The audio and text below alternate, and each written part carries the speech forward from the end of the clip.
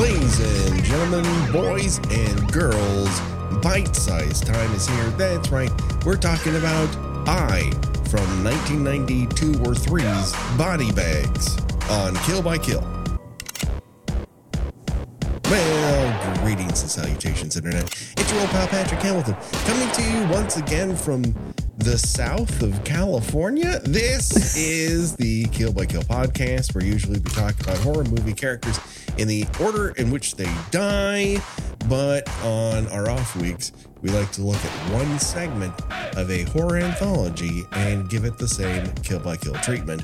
And of course, there's only one person I trust that if I'm going through a personal crisis, she'll ask for me to read a passage from the Bible to calm down.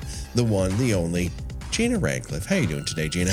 I was going to say, I thought you were going to say when you're going through a crisis, they browbeat you into putting a crib together. I just enjoy putting cribs together. I only had to do it the one time. It wasn't that tough. It certainly didn't take me an afternoon to put it one half of it together. That well, you also weren't dealing with thunderclap headaches that came out of nowhere with your serial killer eyeball. Although I do have to ask about the crib though. If you don't mind me asking, how far along was Becky before you guys finally put that crib together? Oh man, I would say we were about a month and a half out, because we didn't know, first off, we had to kind of tackle the room as is because it had been her office, and we decided that would be the right place to put the crib and whatnot. But we also knew that Ollie wouldn't go in right away. So there was a sub crib that would go by the bed so that I could sweep him up and put him next to Becky for feeding and snuggles and all that.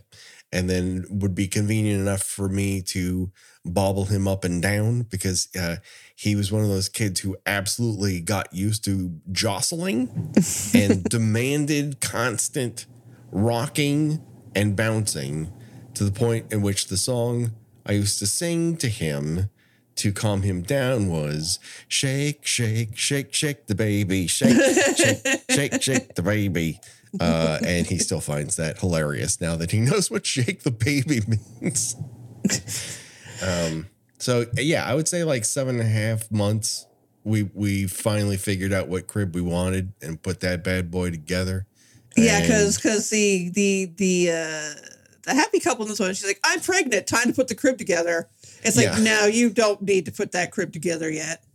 Yeah. In fact, I would dare say that it is superstitious to put the crib.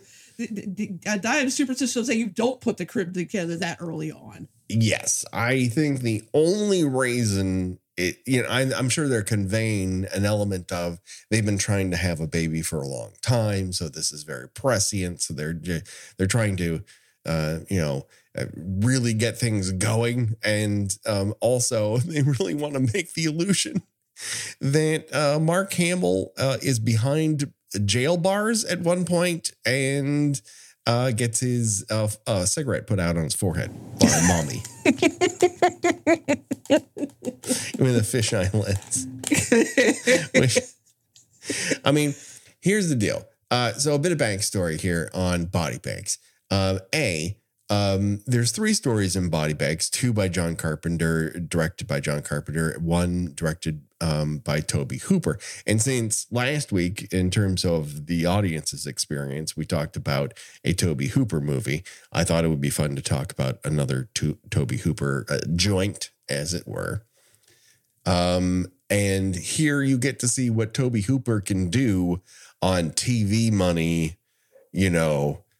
as a couple decades past Salem's Lot, which we've talked about quite a bit. Yeah, I actually forgot this was a Tobe Hooper. Yes, and because it's very John Carpenter forward, but he kind of felt like, well, I can take on 2 of these things, but I don't really want to do 3 of them. Some of the backstory from this. This was a script. There was an anthology by 2 writers. They put it together. And John Carpenter's wife, who's his producing partner, shopped it around town. Showtime picked it up and said, why don't you make this as an anthology movie for our cable channel, and gave them an okay-ish budget. But of course, they're splitting it up between 3 different productions. So they're calling in a lot of favors. You'll notice a lot of cameos from people throughout this thing. And the other element to it is that when they delivered the finished product, Showtime said, this is great, make it a series, but also we're going to cut your budget in half and you're going to film it in Canada. And John Carpenter said, fuck all y'all. It's like, no, I'm not going to do either of those things. Yeah, you're not getting me to Canada on a regular basis to do something for half the price of what I already did. It was okay time for me, but this isn't, I'm making movies at the time. I don't need to take time out of my busy schedule to do this. This was like a hole filler for me. And so we walked away, and Showtime put it on the air, and and then they put it on home video, where it kind of gained a reputation as a fun time, because it's 3 very different types of short stories. You have a very typical urban legend opener. You have a very comedic one in the middle about a alien hairpiece. I was going to say, you got two very different approaches to body horror. Yes. Yes, absolutely. And Tobe Hooper here is playing it primarily straight. Oh yeah. There's not a lot of tongue in cheek going on here. He's kind of giving you a little bit of a Tobe Hooper fest. What I think does the most damage to the eye in reference to its time period is it comes after Eric Red's Body Parts, which is a much more gonzo affair in every single way. Certainly Eric Red, very influenced by Tobe Hooper's sort of aesthetic, but he loves it with a even glossier finish on it. And Body Parts is gonzo. It is out to lunch from the word go. And here it's like, oops, there's a rainstorm and I'm reaching for the traveling Wilburys. I hit a pole. It's not exactly on the same level. I mean, he does have like an entire piece of glass from whence I don't know where it came from. Jammed in his eye. Yes. That is top notch. But in terms of car crash technology, Body Parts has this one dead to rights when it comes to that. Well, yes, yeah. So why don't we get into it here? Of course, we're going to meet Brent. He is a minor league player in the streets and a major league player in the sheets. If you want to see Mark Hamill do his best Ned Flanders impersonation, it's right here, baby. Yeah, he's got quite a hinder, and you see every angle of it. You really get to notice all the crevices, what's doing back there, what that booty do. I was just talking about his mustache. Oh, that's very true. But it's also the butt. It's both a mustache and butt performance from Hamill. Yeah, there's definitely some stupid sexy Hamill going on there. And which is also kind of odd because we have once upon a time talked about Sleepwalkers, where I think he looks really hot. I've come out on the record that Mark Hamill in Sleepwalkers is. Well, this would have been about the same time, and I think again he had the whole just the mustache. Yes, and it is working for him. And Brent is as I said, a minor league baseball player, but everyone is telling him that he could be called up to the big show any day now. Charles Napier is all up in his face, which is interesting because he's like 35. Right? Yeah. It's like I think you're being kicked out to the major league days might be kind of already past, Brent. Yes, I think they're often thinking of him as like a one season wonder, a sort of they need a pinch hitter in the American League, sort of coming up from the minors, which happens every once in a while. It's not crazy, but it's also like, he views it as very unlikely. His exact quote is, "Something always happens." And so Brent calls his wife from the locker room. His wife is Twiggy, and Gina, I would love some backstory on how these two met. Yeah, it's a real accent palooza happening in this in this show, because I mean, you've got Twiggy has a very, her own very British accent. But also she is trying to do a Southern accent, though, Gina. There are times where she's literally trying to add twang to things, and then bangers and mash just keep spilling out of her mouth. Well, I mean, Mark Hamill's not doing much better in the Southern accent department. God love him. Mm-hmm. But there really aren't that many American actors who can do a good Southern accent that aren't actually from the South. Yeah, I wonder after the first day why they said, let's keep the accents up. Let's make them Southern. Let's make them Southern. It's absolutely irrelevant to the plot, but we'll make them Southern.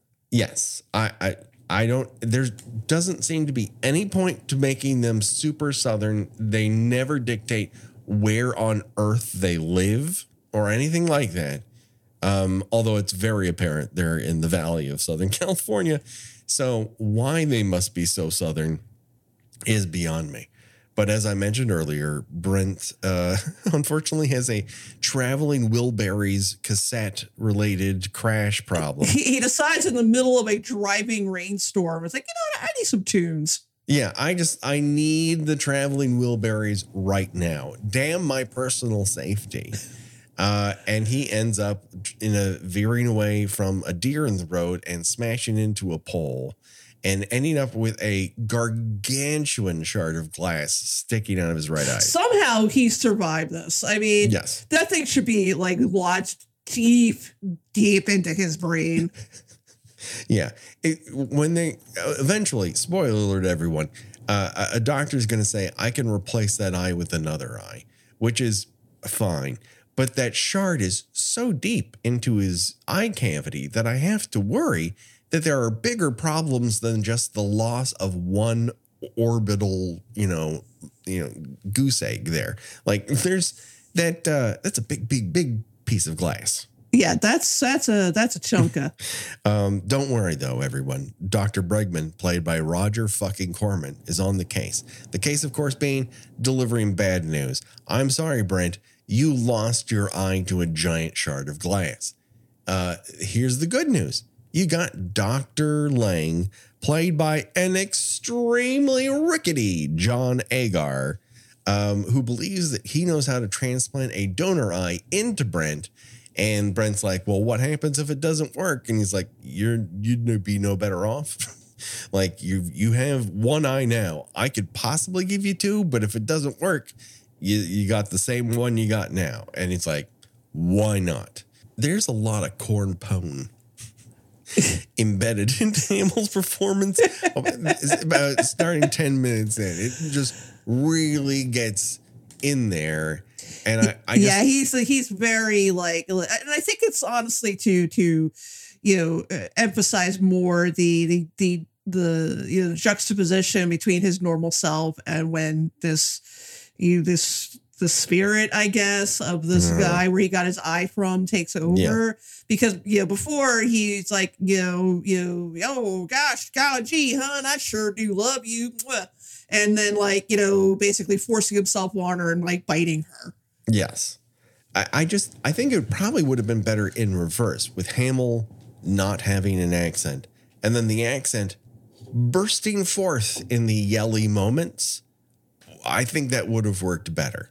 Whereas I don't think there's any fix for what Twiggy is doing. Because for her attempt at a Southern accent is about as convincing as the very true fact that the United Kingdom's national dish is chicken tikka masala, a dish obviously invented somewhere in, Derry or, Manchester, a very British meal, chicken tikka masala. This is astoundingly a bad idea in Twiggy's direction. Yeah, and I don't know if that was something she elected to do herself. Or if this was, she was told, well, he's Southern, you have to be Southern too. Like, well, no, not necessarily. No, but and listen, I think her just speaking in whatever Twiggy's normal British cadence is and just leaving that unexplained, or that she moved to America and she fell in love with a baseball guy, that would have been fine, because I never would have had to worry about Twiggy's accent coming and going. It just would have been her accent. Whereas here, she not only has this phony ass Sheriff Lobo style accent, but they have dressed her in clothes that give the impression that she is on a little house that happens to be on the prairie. Yeah, I guess, like, they're supposed to be Christians because they have a Bible right on the bedside table. Yes. Which is exactly where you want the Bible to be, where you make love with your spouse. Yes. And at various points, they are shown reaching out and touching the Bible as if it is home base, and it makes them safe to touch it. And if they're not touching it, they could be out. Is it a baseball thing? Is it the Bible's protecting you thing? I truly do not understand. It's sort of it's kind of half-assed, honestly, attempt at developing these characters, but you don't actually get right away that they're Christians. You just kind of get that from the sort of frumpy way that she dresses, and that they have this Bible just, sitting out on their bedside table. And that when he starts, having these like fearsome headaches, she's like, and not acting like himself. She's like, well, have you tried reading the Bible?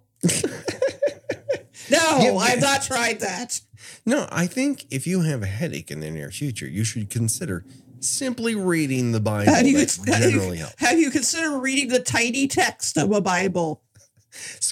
You, with the eye transplant, squint real hard and get into the lowercase fonts of the Bible. I mean, you can at least buy like the Bible on audiobook or something. Just get it on a reel-to-reel and play it on a fucking loop. I know that Twiggy, and I hate to bang on her as much as I am, but there's not much going on here. It's a two-hander for the most part. I know she's never been formally trained as an actress, but I feel like act like you've just woken up is an assignment most people would be able to handle. And yet, when Twiggy is woken up on a couch, she awakens as if, me? I need to be awake? And you're like, we can do a take two. That's not working. Maybe they didn't have a monitor. Maybe they didn't see it till the next day. We're on film here. I don't know what the situation is, but it's not great. He gets this eye transplant, and the doctor's like, oh, well, we can give you a contact lens so your eye color matches. I'd be like, fuck that. I want to do a David Bowie thing and just have two different colored eyes. That's rad as hell. But he gets this miraculous surgery, has no scarring around his eye socket to speak of, but like he comes home and Twiggy's gonna like, I don't know. Ooh. Yeah. She's like repulsed by him, honestly. I used to like your face, but now it's off center. And it does not help that I know what they're going for here. That is, no one particular contact lens could ever truly replicate what your eye is on the other side. So even the contact lens is disquieting to look at in terms of how his eyes are supposed to look. It's just funny that like she's just like, yeah. I mean, can you put the eye patch on, please? It's like when you're trying to hang pictures in a room and the person hanging the picture is too close, and the person who's looking at it in terms of the room might not always have a good sense of balance or where things are supposed to land. And between the two of you fuck up, all those pictures that they're all hanging on different levels. And you're like, this room just looks wrong. That's now Mark Hamill's face. All his pictures are hung wrong.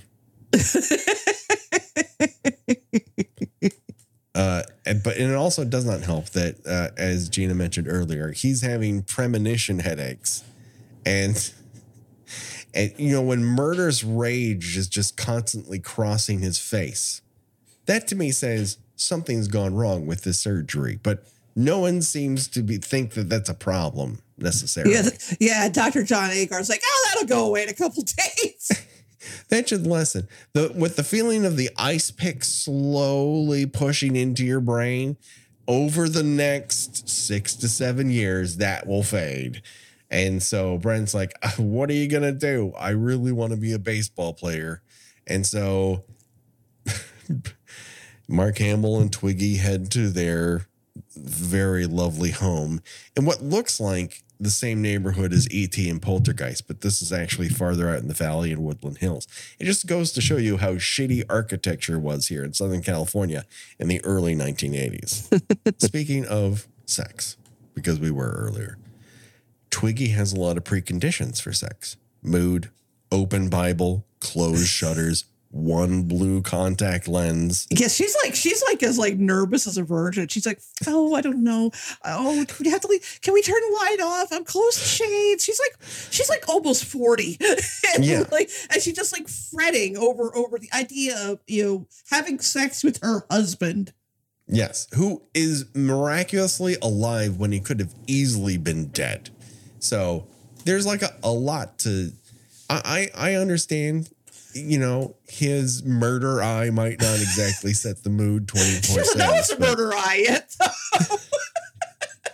But it kind of looks like a murder eye right away. Yeah, I guess he's got the red ring around it. But still, Jesus, turn the light out then if it bothers you that much. Yeah, put on an eye patch. That's sexy. Everyone wants to have sex with a pirate. It's great. Except her. Because her floral prints just project prude all the time. And he's like, come on, we used to do it all the time. And she's like, no.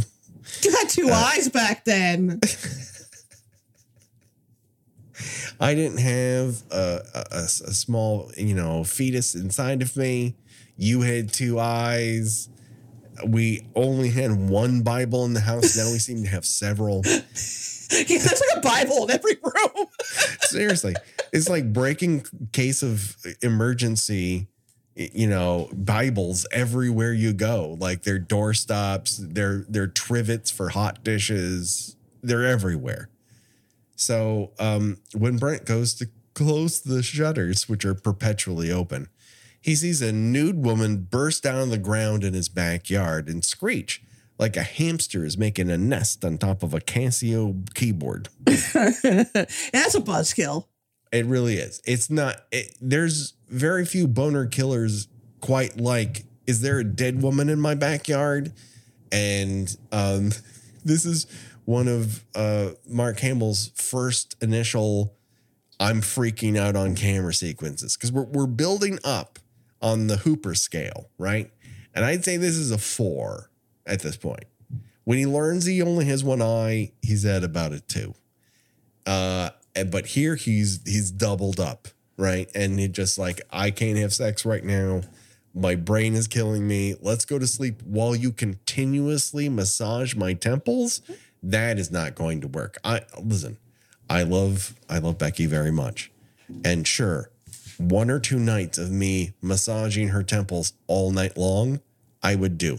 Right around the 3rd night, though, that's when I start to go, let's see about a medication or something. Honey, my arms hurt. Get in there. Need my eye sockets. So get both thumbs in there. Really, really feel all the curves and edges, nooks and crannies of my frontal lobe. So the next morning, after refusing to eat perfectly good scrambled eggs. Oh, yeah, bacon, man. He's just like, like, fuck eggs. Really? They look like some goddamn good eggs. Yeah, I was like, what, am I going to make scrambled eggs for dinner? I might. I'm here alone. But he's like, ooh, get this out. So he pushes it all down the garbage disposal. And then he has another premonition flash. and there's just a bloody hand spinning around in the garbage disposal. Whee! Like, need a hand with those dishes? It's like a dish soap commercial. When Brent finally gets going on that backyard, and it's one of those sequences where he's just like wrapping that neon green string around little posts he's hammering into the dirt. And I'm like, do we have a Silvio Pepe situation here? Is he making a maze? Are we going to pull away and it's like a crazy maze that's a clue? No, he just like digs a couple inches underneath the dirt and immediately finds feet. And he's like, that shouldn't be there. Right. But I mean, obviously he bought this house from a, right-wing commentator because they all have nude ladies buried inches below the surface in their backyards. So Hamill is really starting to commit at this point because he screeches from the backyard and goes all the way upstairs to that window again. And I'd say at this point, he's at a 6 on the Hooper scale. He's committing. Like, the only thing missing for him is John Lovitz in the background yelling, acting! He's going for it. Yeah, we're in full sweat mode now. He's creating his own temperature, and he's turned it all the way to boggy. Twiggy, meanwhile, comes home from whatever workplace allows her to dress in a violet curtain, and Brent's all... I was going to say designer of fashionable sacks.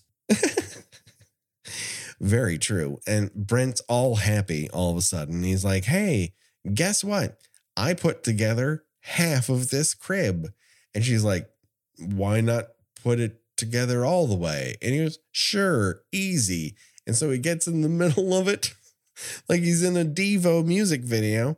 And he immediately has a premonition headache of a 50s housewife putting a cigarette out on his forehead. It reminds me of, remember the movie, the Mel Brooks movie, High Anxiety? Yes. Remember when he has a flashback of when he's a baby and it's just Mel Brooks in like a baby bonnet? Yes.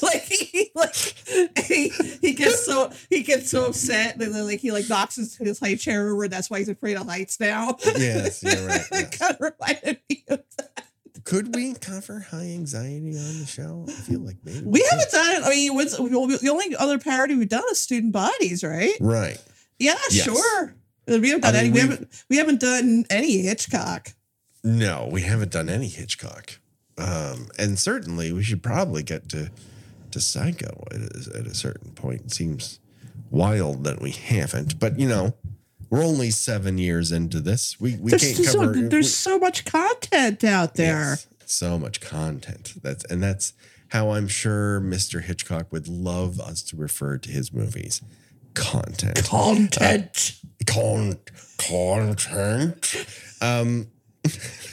He also did ads for Universal Studios Hollywood on a tram. So he wasn't above, taking a gig. A little bit of a sellout. Just a skosh. Like, did not want to meet Steven Spielberg after seeing Jaws. Is like, no.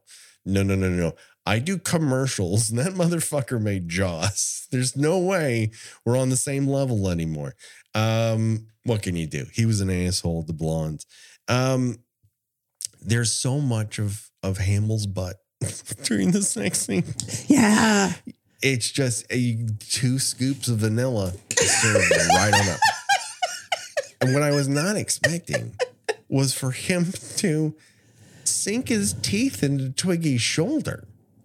Because he's going full like serial killer in the sex scene, just like forcing himself on her, having a little nipple. Yeah. And she, gets up, shoves him off of her, and she's like, Brett, you bit me. And his response is, I see things. That's not an excuse. That's not even an explanation. I see things. How does that connect to you biting me in the middle of fucking? That's tough. Yeah, this is the point where she's like, have you considered the Bible? I can maybe just crack open the Bible and dig in, see what you can find.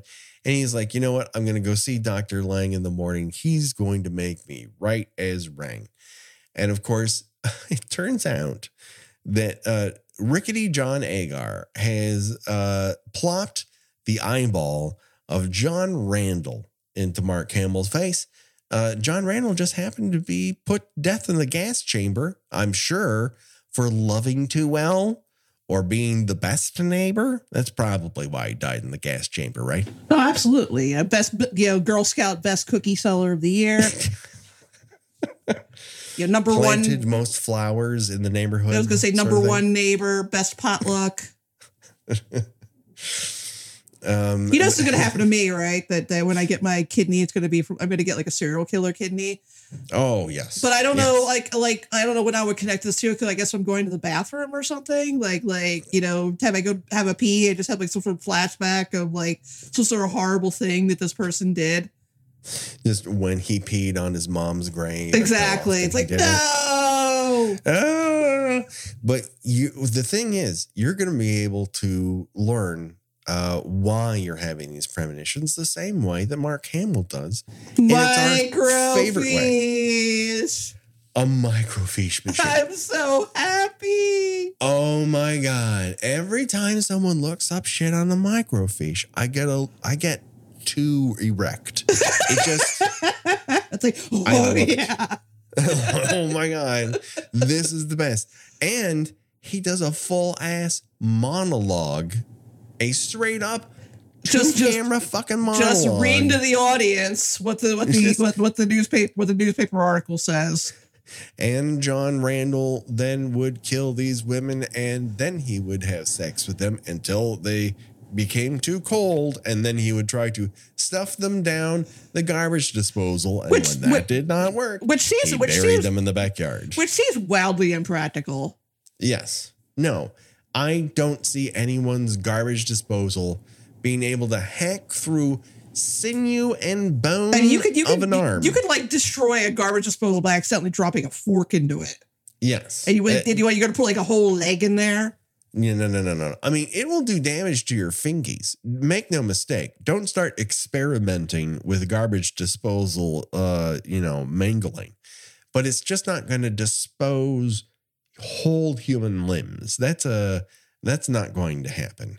But upon learning this information, he heads home, and when Twiggy returns, it appears that Mr. Randall has taken full control of Mark Hamill, and they have an extended chase. This is where you really feel the limitations of the Showtime money that's making here, because they can barely do multiple camera setups. You're not getting the full Toby Hooper package here of what he can do. No. They only have like one storm sequence. There's not enough lightning. There's certainly not enough sparks. I'll tell you that right now. Not a single person has a fucking chainsaw. Not a one. I feel like he's being held back. Not one chainsaw. Not a single one. And so Oswald, knock it off. He's getting scared. We're scaring him. I am scaring him because he sort of assumes that I'm yelling at him. And I shouldn't even have been yelling at you. But Mark Hamill ties Twiggy's hair around the post of a table. And then apparently he's very obsessed with blonde hair. Or at least the John Randall is. Yes. Hair is soft. Ladies should be soft. We want the ladies to be soft until rigor mortis happens, and then they get too hard. Then they have to be put down the garbage disposal. And there's some sort of inscription in the Bible they have that has to do with Randall. What the fuck is that about? Yeah, I was a little lost on that one. It felt like there was a whole cut scene that we were not a part of, because she's like, it's not even a passage. It's something inscribed in the front page of the Bible. And he's like, I assumed it was some sort of message, like inscription from her to him, as a sort of like, come back down to me, come back to me, come on, that's done a lot in like horror movies and all, where you have someone who's True. like transitioning to a monster and like, so remember this, and it, like, touches the human side of them still. Please, you need to reach back to the softer side of your personal seers. And he comes to the realization that eye is just no good for his marriage. It's not working out. It's not working out. So he needs to stab it good with a pair of garden shears.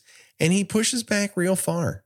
And I think he more than got the job done. yes, the eye is definitely taken care of. It will not be transplanted into anyone else.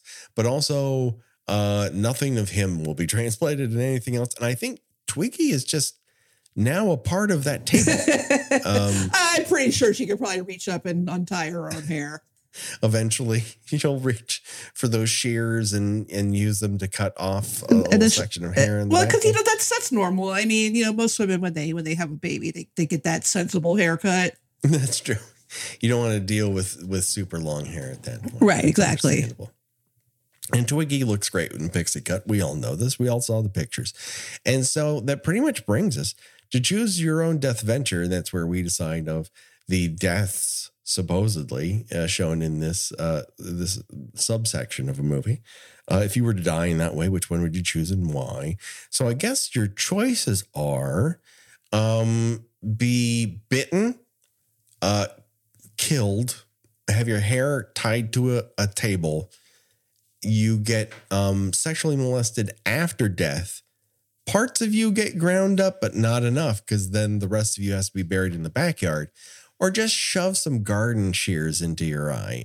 Which one do you choose, Gina? Gosh, I'm not. I mentioned before, I've never been a fan of just the mustache, but I do think Mark Hamill looks really good here, and yeah. I agree with you. So I would not mind looking that good right before my death. So honestly, I'll take the garden shears to the eye. It looks like he dies almost instantly because the back end, the business end of that shears really hits some. He just collapses as soon as he does it. Yeah. I think that's the way to go. So that just about does it. Josh Hollis does all of our artwork. Revenge Body does our music. Go to revengebodymemphis@bandcamp.com for this remix and all our other themes. Gina, where can people find you on these here internets? I write about television and movies at thespool.net. I have a Substack. It's GinaWatchesThings.substack.com, and I'm on Blue Sky and Instagram under Gina Does Things. Do today, people, check it out. You can find us on all of the socials. We're still out there. The Twitter remains. Today, a real person actually followed me on Twitter. That would be the first person in, I think, 3 months. I think the last person was Jordan Morris. And then it was just all porn bots until now, which is great. Wait, talk about it. But Elon solved the bot problem. Didn't you know? Yes. I'm sure these ladies have lots of good business ideas that they'll be pitching me along the way. But we're on the more reasonable places like your Threads, your Blue Sky, your Instagram, which I think is gonna become like where I talk to more people on, because that's where it seems to be happening. But we also have the Facebook group too, and of course Patreon, where we do bonus content, all of those fun things like bonus episodes, chat by chat, and where we talk over currently Friday the 13th movies. And of course, for this month of August, we will be talking over Friday the 13th, Part 8, Jason Takes Manhattan, Canada, which is a fun time for one and all if you like pictures of steaming bread. And that just about does it for myself and for Gina. Bye-bye, everybody. Bye.